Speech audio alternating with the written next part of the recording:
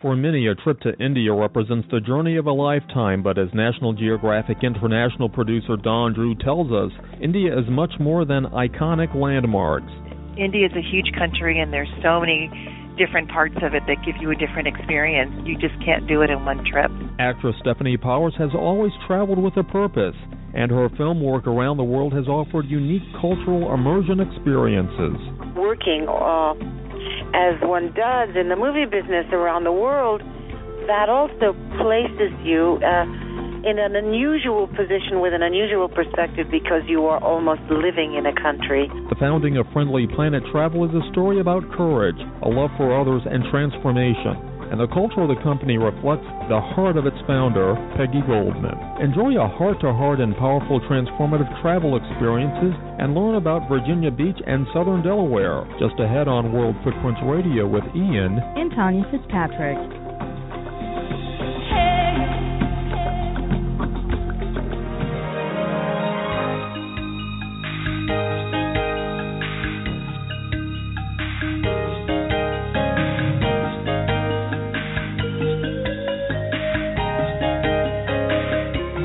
Later in the hour, we'll talk to Friendly Planet Travel founder Peggy Goldman and learn how being the child of Holocaust survivors shaped the culture and direction of her group tour operation and her life. Also, just ahead on World Footprints, we'll talk to actress Stefanie Powers about her commitment to animal preservation and protection. And we'll learn how her life on movie sets around the world influenced her view of our planet. We'll also offer a brief glimpse into Virginia Beach, Virginia, and southern Delaware in the hour ahead.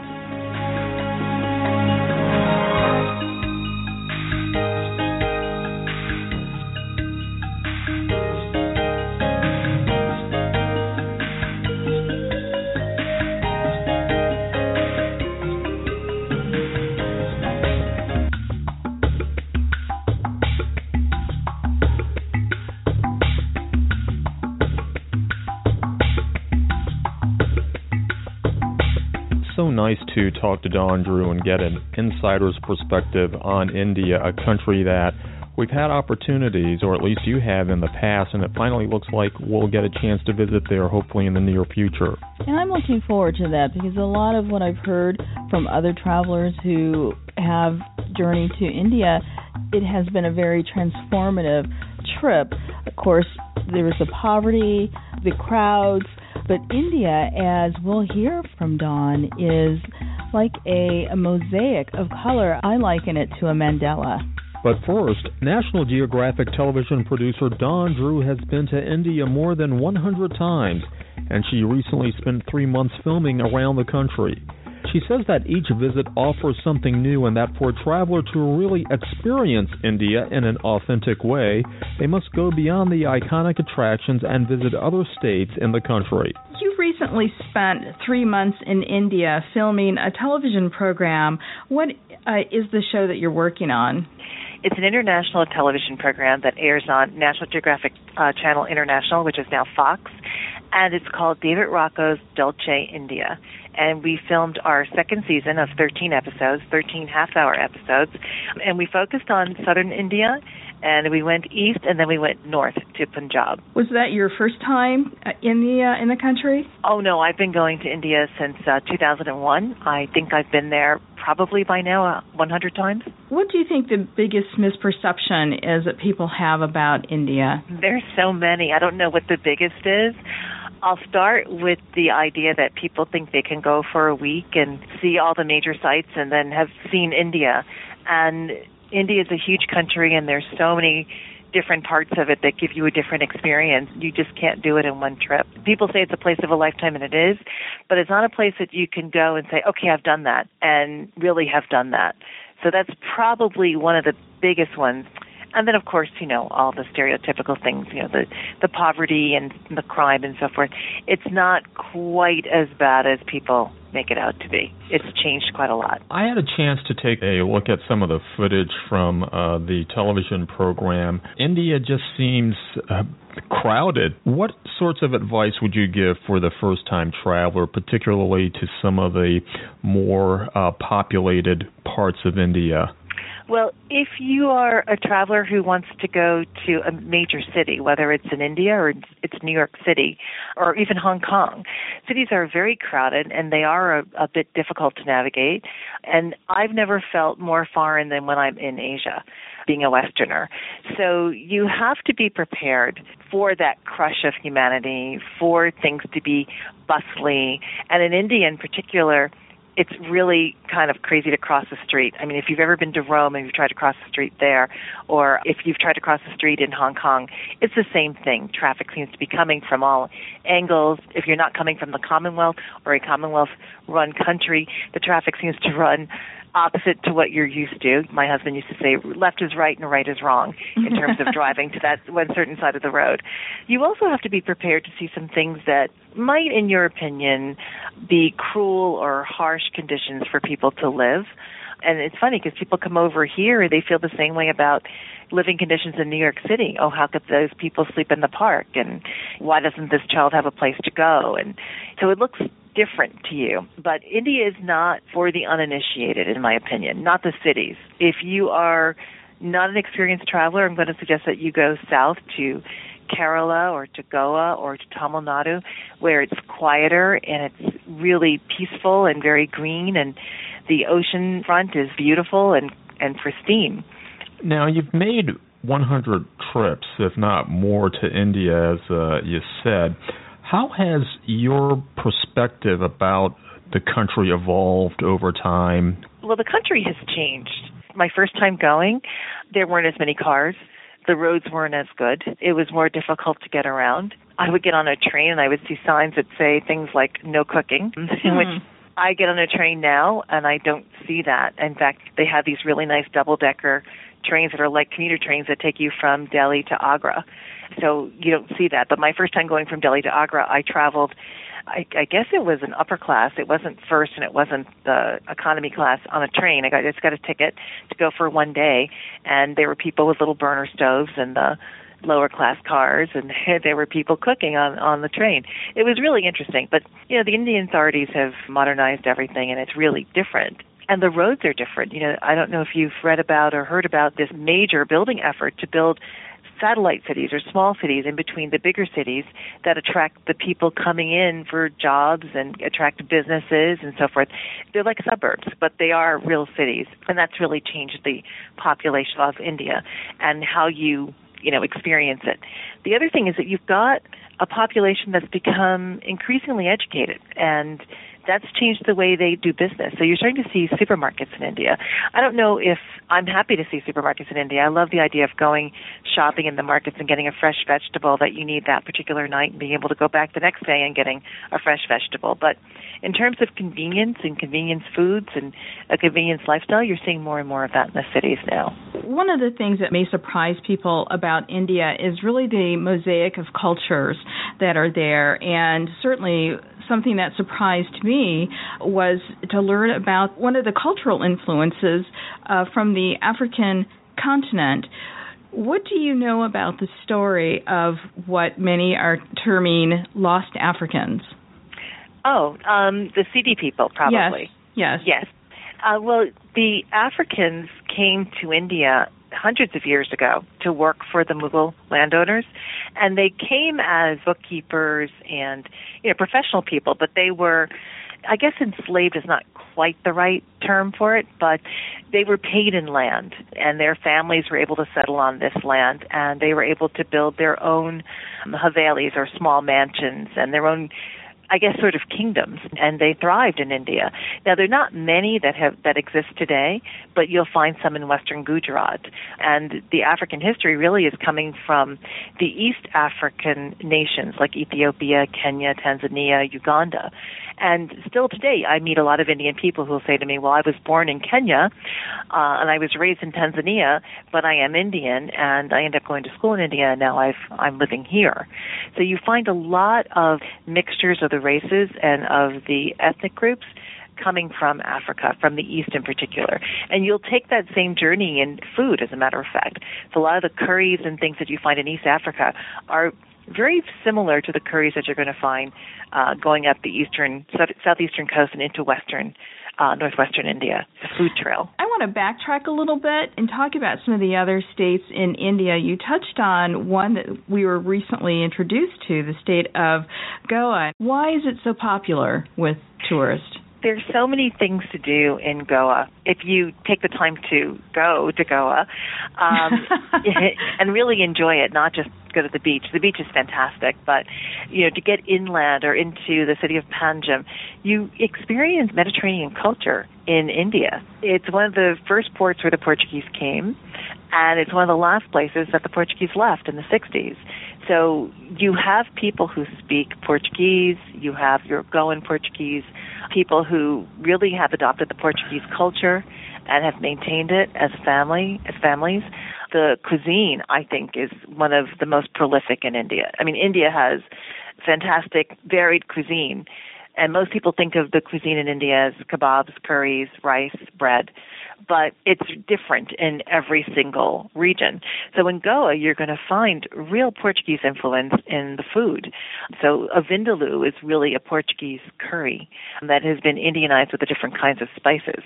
And in Goa, vindaloo is not really hot. Here, you'll put a lot of chilies in vindaloo.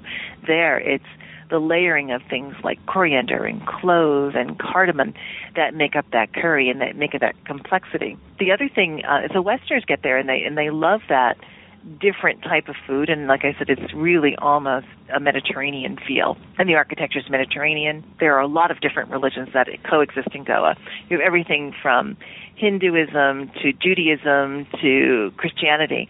And the Catholic churches there, the basilicas that were built by the Portuguese, still stand. I've had the benefit of being in Goa 2 years in a row during the Lenten season. And this year I was there just before Easter, so I was able to experience Carnival. So it's really, there's a lot of religious diversity, there's a lot of diversity in the people, and the cuisine, as I said, is one of the reasons to go and spend a few days there, just so you can taste real Goan Portuguese cuisine. This is World Footprints Radio. I'm Ian Fitzpatrick. Tanya and I are talking to National Geographic International producer Dawn Drew about her upcoming television series that was filmed in India. Dawn is also offering a vicarious tour through her favorite states in India, including the resort of Goa.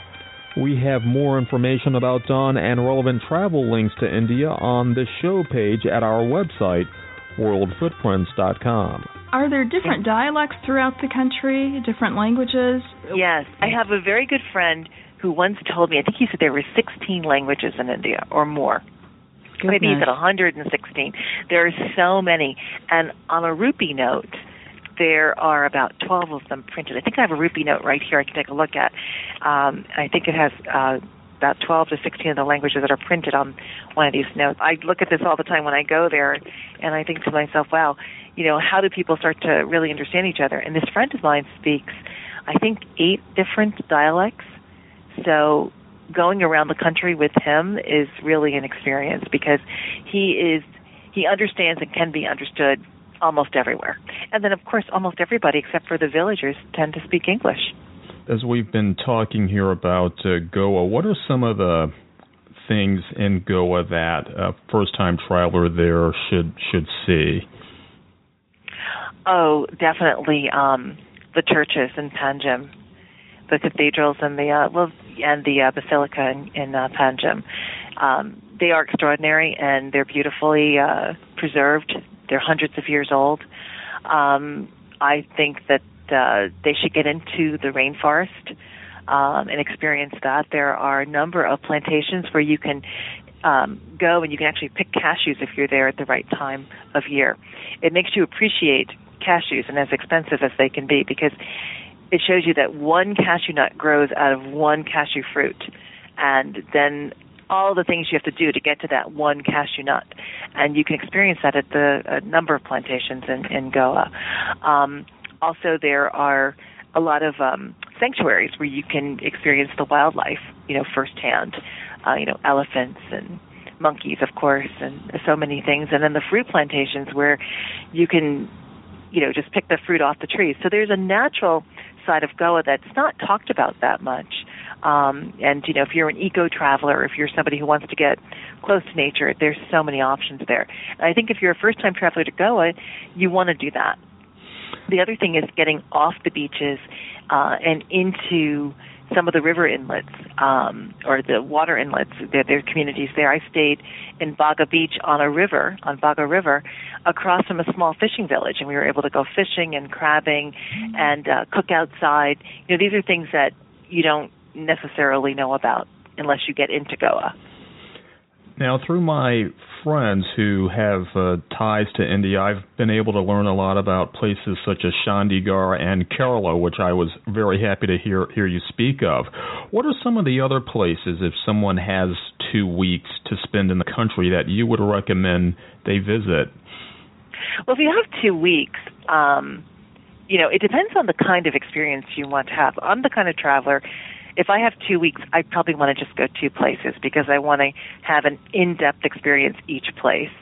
And if I was going to go to India for the first time for 2 weeks, I probably would spend a week in the north, and I'd do 5 days of the Golden Triangle, and I would probably take a week and go south, and I'd spend it in Kerala, and I'd go to an Ayurvedic institute for 5 days just to have that experience there. And usually those are on an island if you're in the Cochin area, or you can go up into the rainforest in, Mannar and find something like that. If you're the kind of traveler who feels like you've got to go and see many different things and it's your first time, you can fly into Goa, see the sights there for a couple of days, fly down to Cochin, see what's in the city of Cochin, and maybe do some of the backwaters of Kerala. Although Goa has backwaters too, but Kerala has the big rice boats. You can, float down a river for a day on that. Then you can head over to Tamil Nadu to Chennai, and you can experience some of the cultural arts there. Head up to Kolkata and see, what was once the capital of British India, and then out through Delhi for all the major sites. You might have a day for the Taj Mahal, or you might not if you're doing this in 2 weeks. It's hard, but you can do what they call a Bharat Darshan, which is a trip around the circumference of India, which in my first season with filming David Rocco, that's pretty much what we did. We looked at the the cities in India, the major cities, and we were in Delhi, Bombay, where else did we go? Chennai, and then we were, and back up to, we were in Rajasthan. Dawn, I know we are only scratching the surface of India. I know there's so much more to uncover, more history, architecture, traditions. Love talking about the food, and I know that's part of your passion too. That's what you do with the show, and so we'd certainly love to have you back on our show again to share more of your experiences with India. To learn more about Dawn, her India experience, and upcoming television series, visit themost.com. That's MOSTE.com. In this Destination Quick Hit, let's head to Virginia Beach with Teresa Diaz and Sarah Hughes. Hi, I'm Teresa Diaz from Virginia Beach. I'm Sarah Hughes, and I'm also with Virginia Beach. Virginia Beach is the most populous city in Virginia. I think the most experiential thing you can do in Virginia Beach actually right now is oyster farm tour. And there is one outfitter that will take you out to his farm, will teach you the whole history of the oyster, and then have you actually pick an oyster from the bottom of the bay, and he'll shuck it for you. You can eat it right there. The water is that clean now, and it's an amazing experience. Sarah will tell you about what would surprise most people about Virginia Beach. I think what surprises visitors and people most about Virginia Beach is that we have 3 different distinct beaches. When people think of Virginia Beach, they think of our resort area beach, which has the boardwalk and lots of hotels, our King Neptune statue, but we have 2 other beaches that are also great for visitors. One is the Chesapeake Bay Beach, which sits on the Chesapeake Bay. It's great for families with, children because there's not really waves. You can watch both the sunrise and the sunset there, which makes that unique. Teresa mentioned the oyster farming. And then the third beach that we have is the Sandbridge Beach. In order to get there, you drive through multiple farms. 19 of them happen to be you-pick-it farms where you can pick strawberries or blueberries or wildflowers. You can get, a lot of local produce from the local stands out there. Now, Ian and I were at Virginia Beach a few years ago, right around Halloween, and there was a race that went along the boardwalk. People dressed in all sorts of costumes. Teresa, what is that? That's the Wicked 10K. We have a lot of foot races at Virginia Beach. We have the Rock and Roll Marathon. We have Virginia's for Lovers Race, and they also do the same thing around St. Patrick's Day for the Shamrock Marathon. Everyone dresses up, and they run through the streets of Virginia Beach, and then have a big block party at one of the oldest Irish pubs in Virginia Beach, Murphy's Emerald Isle. You guys almost sound like New Orleans, or there's always something going on. There is always something going on. There's always something going on in Virginia Beach.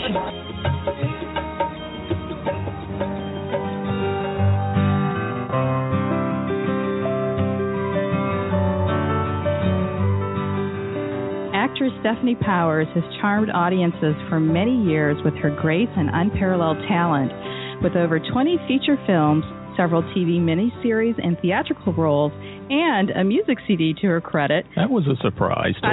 I know. Stefanie may be best known for her role as Jennifer Hart in the ABC series Heart to Heart, where she co-starred with Robert Wagner. And although acting remains very important to Stefanie, she has undertaken a gratifying and demanding real-life role as the president of the William Holden Wildlife Foundation, and she's here to share her love story and her heart with us. Stefanie, welcome. Thank you very much. Did I do all that?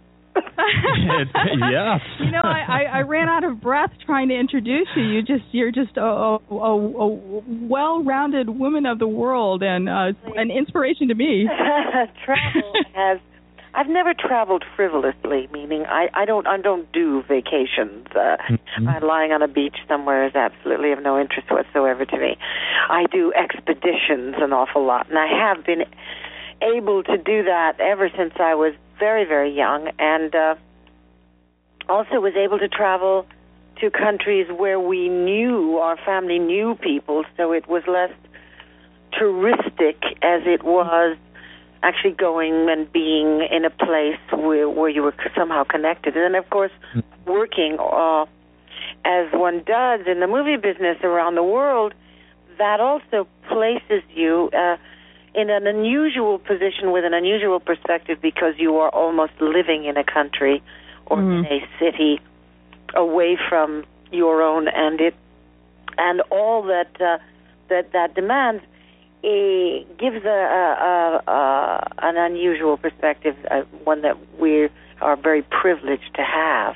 Indeed, and frankly, I would have been surprised if, with everything you're doing, if you had said you do a lot of leisure traveling, because, my dear, I'm not sure where you'd find the time. And certainly with your work with the William Holden Foundation, which was created the William Holden Wildlife Foundation after Bill's death in 1981, and Bill and I lived together for the last 9 years of his life. Of course, he had begun a conservation activity in East Africa. Now, it sounds completely understandable, but let's remember that conservation as a word and a concept only came into the vernacular of popular culture in the 1970s. It's that recent.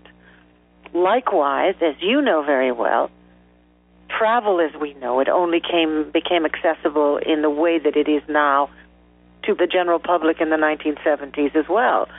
So all of these things which we now take for granted and think that people always did forever and ever is really very recent. It's all new information, although in mass, for the mass of the public. Obviously, there were people who were concerned about the diminishing herds that were in East Africa and had experiences in East Africa where the unique African animals that we all prize so much existed, and during their migrations one could see, or at least they could see, even in the 1950s, that the herds were diminishing and that they were being predated other than by the normal predators, animal predators. They were being predated by the number one supreme predator, which is, of course, a human. Man. And that there was a time clock ticking. Of course, this never even came into the concept of the general public because they weren't concerned about it. They didn't think there had to be. We were in the midst, in the 1950s, of one of the greatest prosperity booms the world had ever seen, and And everybody was just avariciously obtaining a privilege that we now take for granted. You're listening to World Footprints Radio with Tanya and Ian Fitzpatrick. We're talking to actress Stefanie Powers about her lifelong commitment to animal preservation and protection.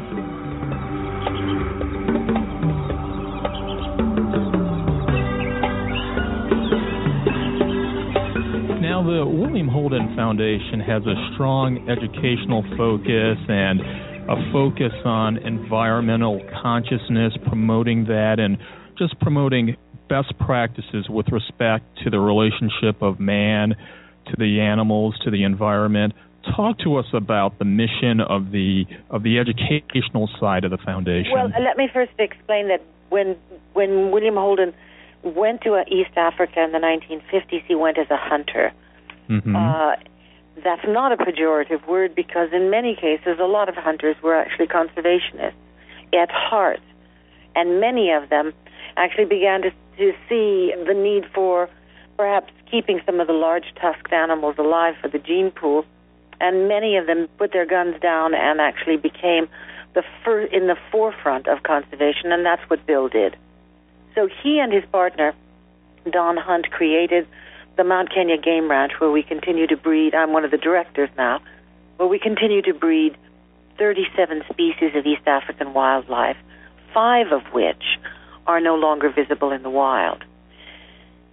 Bill had always felt that without the backup of education, specific animal preservation might simply fall by the wayside, and the minute your back was turned, bingo, off would go a gun or a bow and arrow or a spear, and that animal would be dispatched.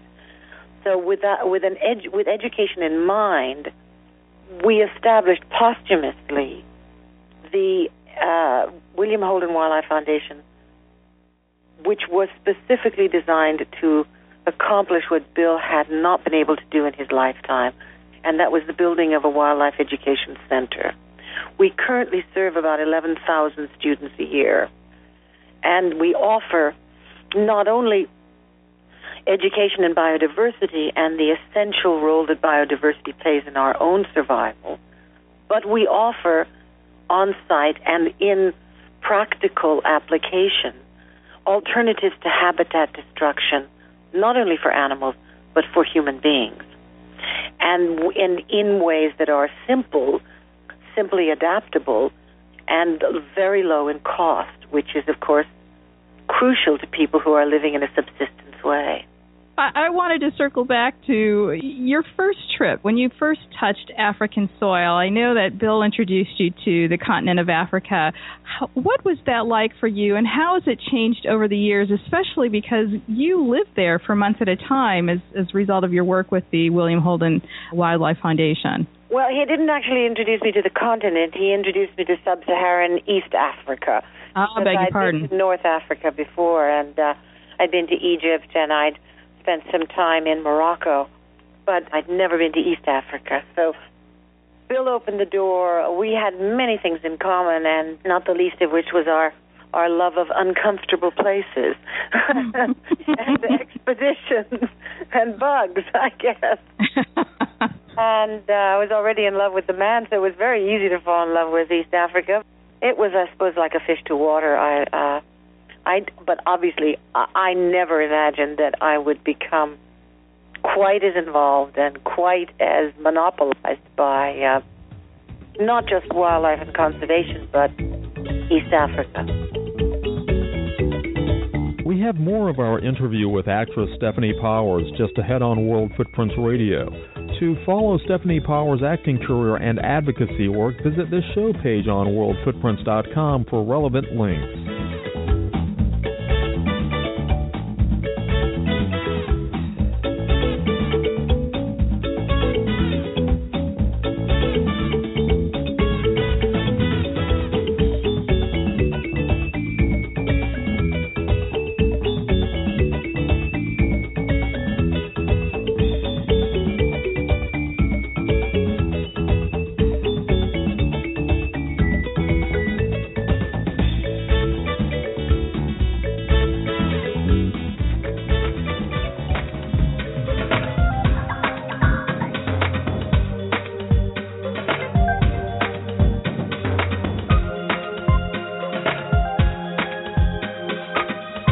You're listening to World Footprints Radio with Ian and Tanya Fitzpatrick.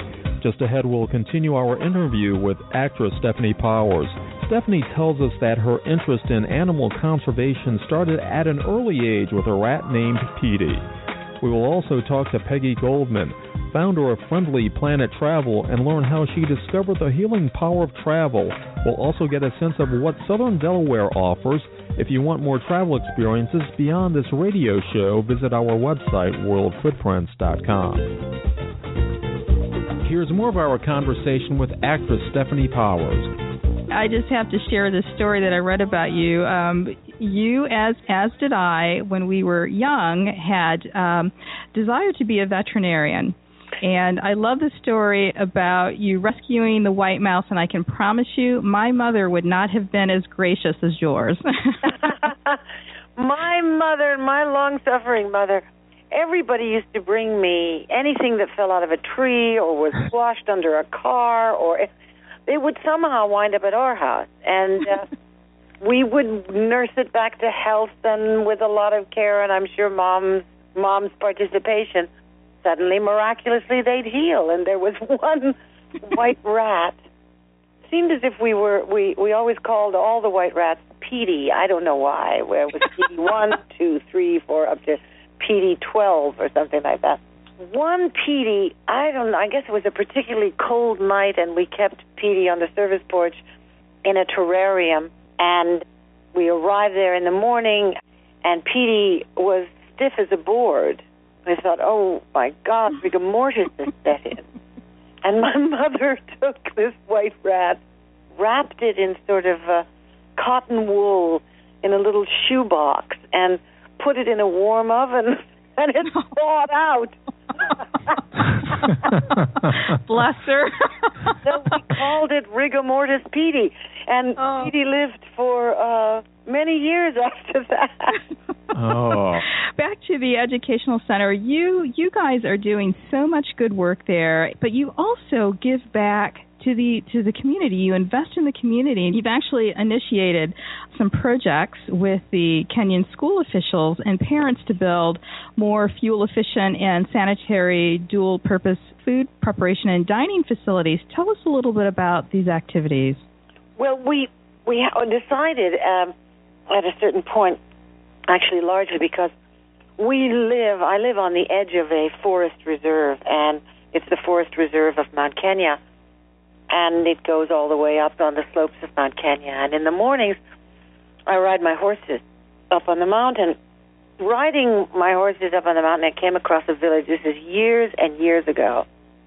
Came across a village with a little rural school, and there were about 600 kids with about 14 teachers. Well, they obviously had never seen horses before, and I ride with my groom, and generally we were exercising horses, so I would ride and have two horses, one on either side of me. So I'd ride in the middle and have these two horses on, and then he'd ride in the middle and have two horses on either side of him, one horse on either side of him. So we must have looked quite a sight. 6 horses coming up the road and only 2 people on top of them. And all of these kids went screaming out of school. And I thought, oh, my God, my horses are polo ponies, and so they're real athletes. And I thought, oh, I'm going to wind up on the ground. These horses are going to run home. It's going to be a disaster. So I got off the horses, walked over to the toughest, biggest kid and said, would you like a ride? Come on up and see these horses. I was scared to death of walking up to the horses, but finally he did, and finally I got him up on one of the horses, and he was a hero. Mm-hmm. And we met all the teachers, and then I kept riding up there and talking with them, and I realized, we've missed the point. We built a beautiful education center, but we weren't reaching the rural communities who had no capacity to actually come to our beautiful education center.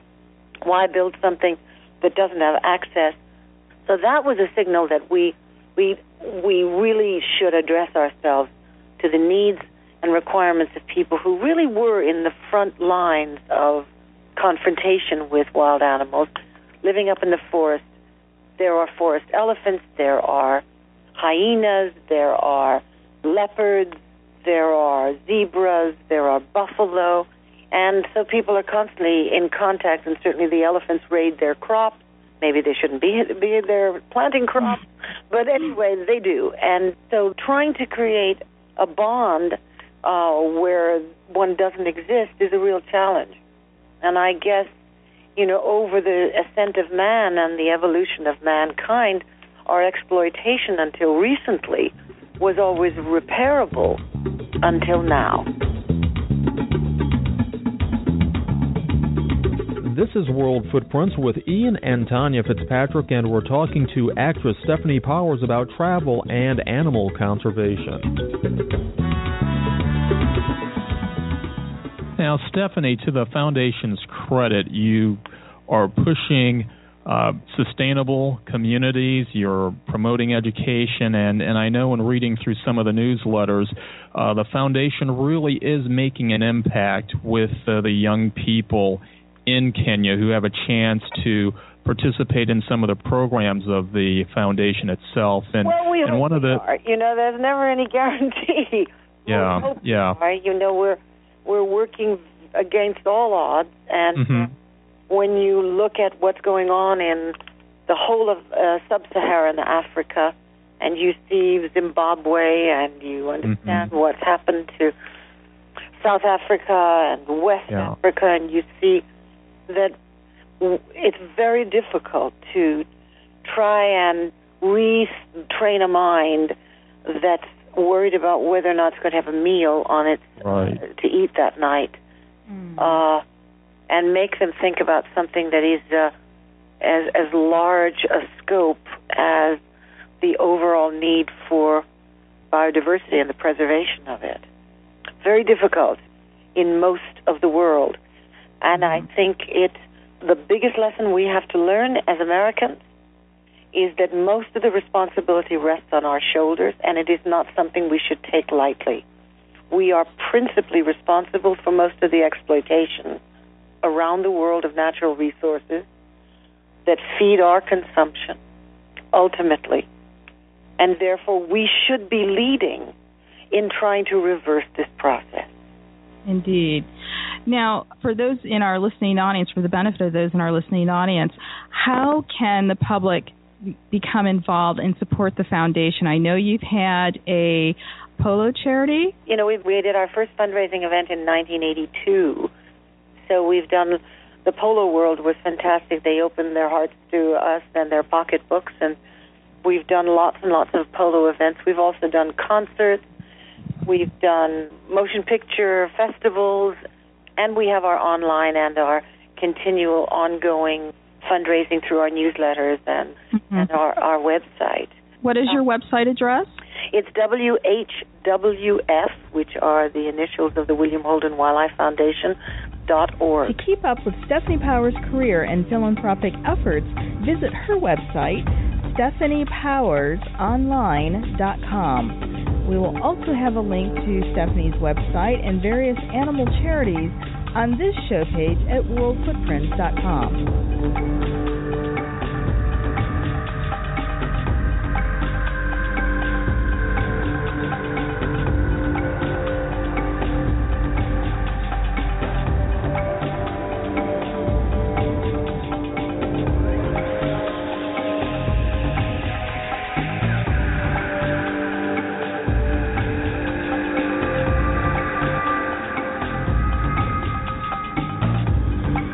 In this Destination Quick Hit, we'll visit southern Delaware with Tina Coleman. My name is Tina Coleman, and I'm from southern Delaware. We are the Sussex County, which is the southernmost county in Delaware. It's about 36 miles wide and about 35 miles north and south.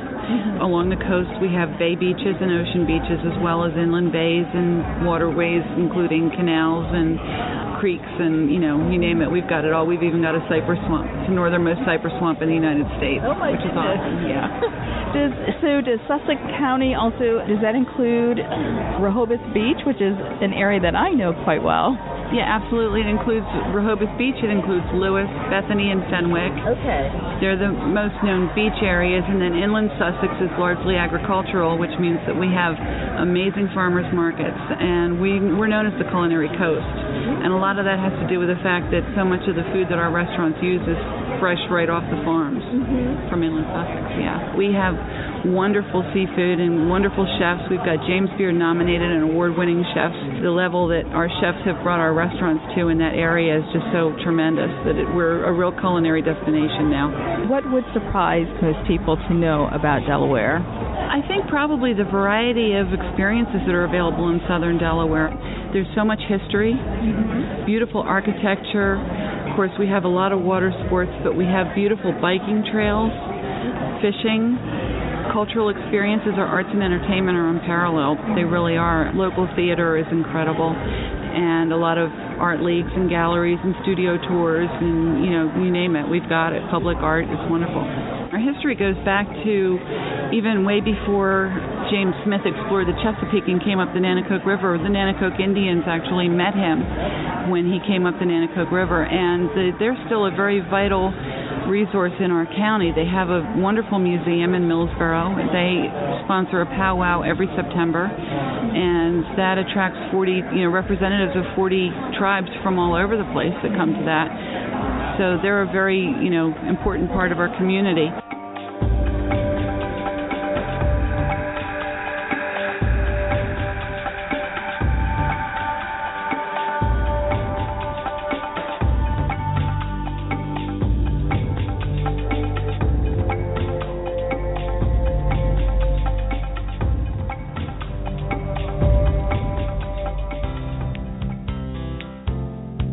Peggy Goldman is a great example with Friendly Planet Travel of social consciousness and business mixing, and she's done a fantastic job along with her husband of making those two pillars of her business work. And I was just taken back by her journey and her story, and I think it's really an amazing one, not just of transformation, but of showing that if your heart's in the right place, you can do a lot of good things out here, even through business, through philanthropic means, and so forth. And even when you step out on faith, Peggy told us offline that when they transitioned from a brick and mortar to an internet, she thought the internet was something you drive to. This was back in the early 2000s when the internet was just coming into play. But look at what they've been able to build just by stepping out on faith. Friendly Planet Travel is a popular group tour operator that we first became acquainted with during a trip to South Africa for our honeymoon. We appreciated Friendly Planet because the price points and the value offered were highly competitive, almost too good to be true. When we had the opportunity to meet Friendly Planet founder Peggy Goldman recently, we never expected to learn about her story of survival, loss, and healing through travel. Your backstory is really interesting. Share how you went from a religious tour operator, how you got into the travel business, to where you are now. Wow. Gosh, that's a story that took almost 35 years to evolve, but I'll try to tell it to you in a nutshell. So many years ago, I was a recently divorced mom with 2 little kids, and I found myself needing to find a way to support us, and a friend who just happened to mention to me when I was complaining to her that my PhD program that I was getting ready to begin was going to have to be put on hold, and I asked what could I possibly do. I was an English major interested in medieval studies. Wow. So it was not exactly the pinnacle of academic demand at that time. So she suggested that I go and speak with a local travel agent who was looking for what were called outside agents. And I went to talk to him, and he said, sure, if you know a lot of people in town, I'll hire you, and you tell everybody you're a travel agent, and you'll get started, and we'll help you. So I said, okay, I'll give it a try.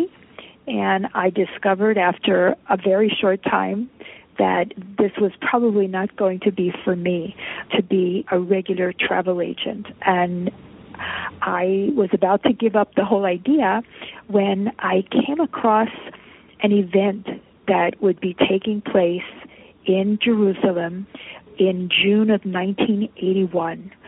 My parents were Holocaust survivors, and I was born in Poland after the war ended. This event was going to be a gathering, first time ever gathering of Holocaust survivors with their families in Jerusalem, as essentially an opportunity to show the world that we not only survived, but we prospered, and to make that statement in the democratic nation of Israel. So that sounded like a very, very exciting and cool idea to me. And I got myself appointed as the Philadelphia official delegation to this event. And I organized somehow a group of 200 people to go to this event. And that actually, organizing that group and participating in that event in Jerusalem with my parents and my kids, 3 generations of survivors, together with so many thousands more, I believe I have to say that was the beginning of my travel business. Serendipitously, there was another company in town that was going out of business, and he asked me to take over a pilgrim group that was going to Israel. And I said I would take it over and operate it for him because he was going out of business and he didn't want to let the group down. And that was my first experience as a Jewish Holocaust survivor myself. Wow. My first experience with a Christian organization that was going to Israel as a pilgrimage and what that meant to them. And I found that absolutely thrilling and fascinating, and I wanted to know more. So I started looking for opportunities to speak in churches, to try and bring people to Israel using my company, but explaining to them what it meant to me as a Holocaust survivor to see Christians going to Israel and, in a way, doing something very special for Israel, which meant a lot to me personally. And the business evolved that way. I spent years traveling around the country. It's kind of an anomaly. Usually their pastors are the ones that are very involved in organizing Christian group travel. So here I was, a nice Jewish girl from Philadelphia, and my business went in that direction, but it was a wonderful direction. And having had that experience probably gave me and my husband, who's my partner in the business, the tools to be able to do the kind of work that we do today, because the foundations are essentially the same. This is World Footprints Radio with Tanya and Ian Fitzpatrick, and we're talking about the healing and restorative power of travel with Friendly Planet founder Peggy Goldman. As the one who discovered Friendly Planet Travel in 2004, 2005, planning our honeymoon at the time, I was struck by the fact that Friendly Planet Travel, to me at least, offered tremendous value for the price, and I was just blown away by the richness of the itineraries and the things that were covered, and it just left my head scratching how you guys could do this and make money. Well, I love the question, because if that's how you felt, then we really accomplished what we want to accomplish when we build these tours. You know, working with churches as long as we did, we really became very attuned to how important it is to be very good stewards of everyone's resources, including our own. So when we built tours for pilgrims, for people going to visit Israel as pilgrims, we understood that the less they cost, the easier it would be for people to afford the experience. And we worked very hard at negotiating. And because we are a business-to-consumer model, there aren't a lot of layers in between us, the manufacturer, and you, the traveler, which at all that time that we were working was not actually the model in the classic travel industry. There were different layers of supplier and wholesaler and tour operator, and so we cut to the chase.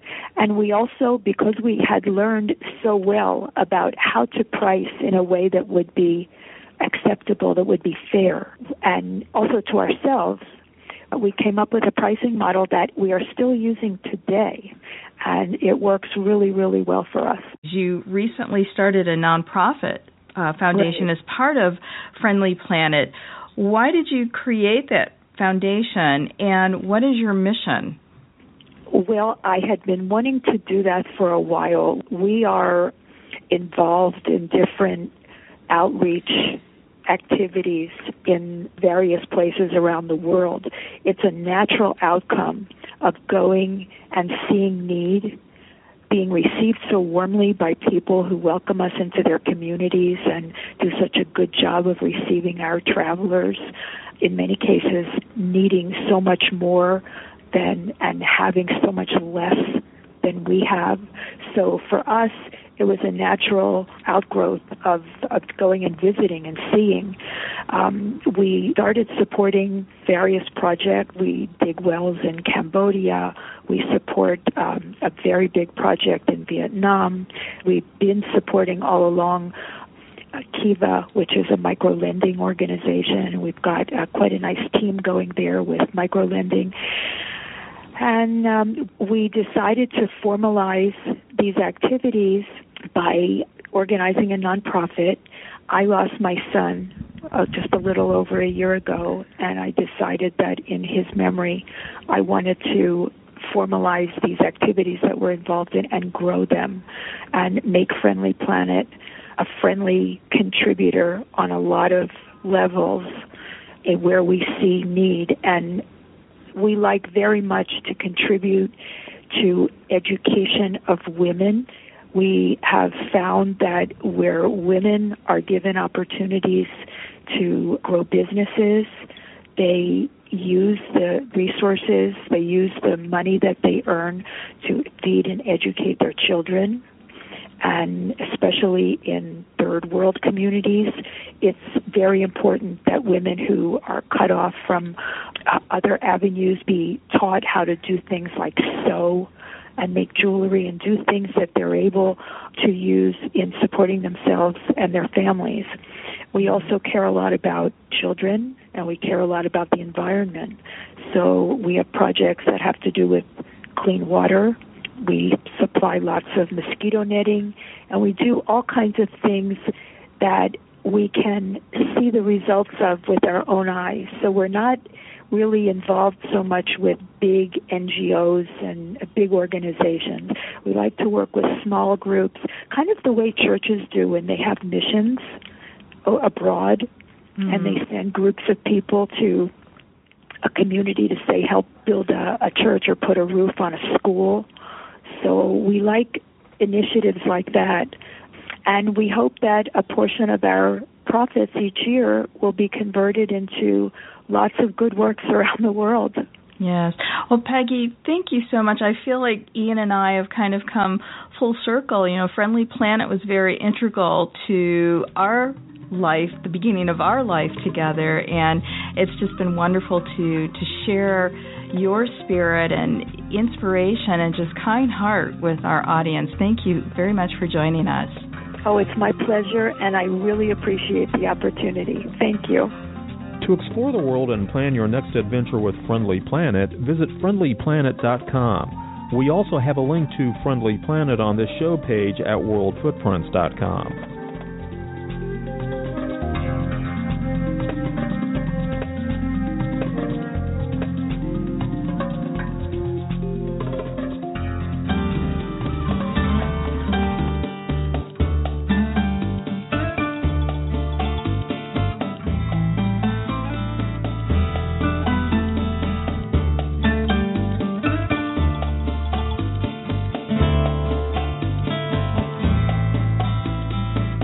Your perception, dear, about India before our conversation with Dawn? Because I asked because mine was of a country that is polluted, overcrowded. The images, that are often seen in the media, that was my perception, and it wasn't very favorable, even though I've heard wonderful things about India and how transformative that trip to India has been for some of our colleagues and other people.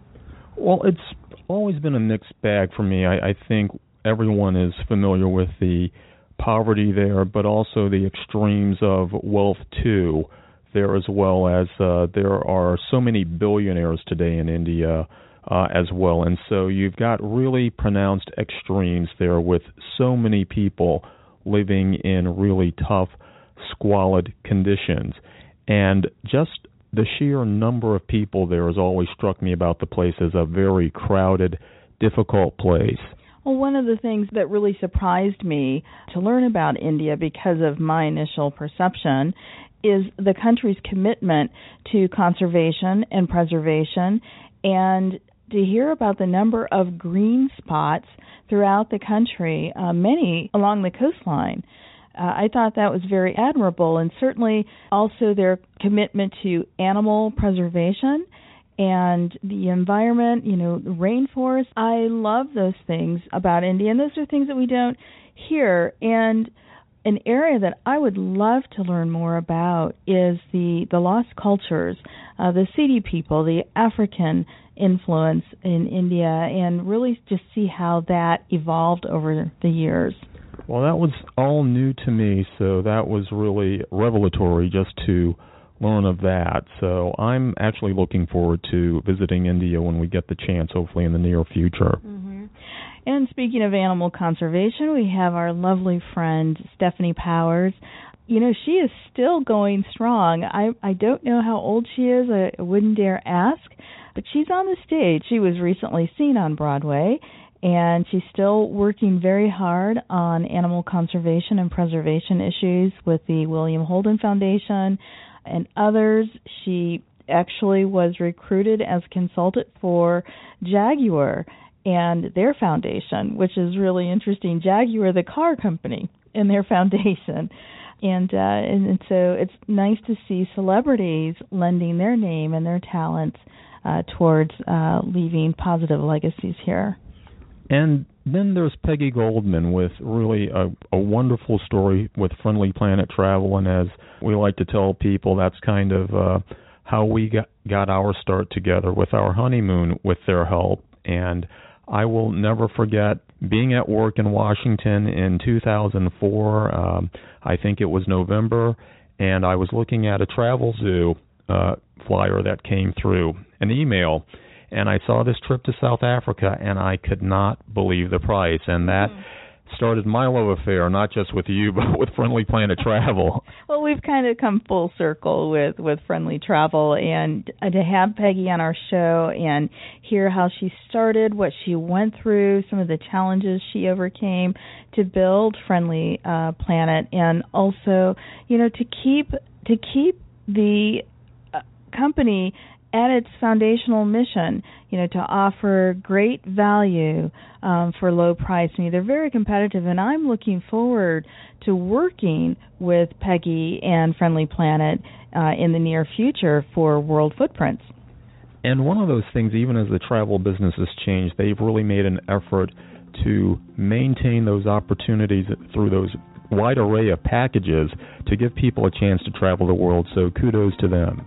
And speaking of traveling the world, as we close, we'd like to ask you to think about these words from Heinrich Böll. One ought to go far in order to know how far one can go. It has been a pleasure to share a bit of the world with you. We're Ian and Tanya Fitzpatrick, and we look forward to sharing our next journey with you on World Footprints Radio. World Footprints Radio with Ian and Tanya Fitzpatrick is a production of World Footprints Media, Silver Spring, Maryland. The multi-award-winning radio show can be heard around the globe on iHeartRadio, Stitcher, iTunes, and more. Visit worldfootprints.com for a complete list. World Footprints Radio is a leading voice in socially responsible travel. At worldfootprints.com, you'll find an archive of past broadcasts, travel news, reviews, and information you can use to deepen your travel experience. Listen, learn, and live it at worldfootprints.com.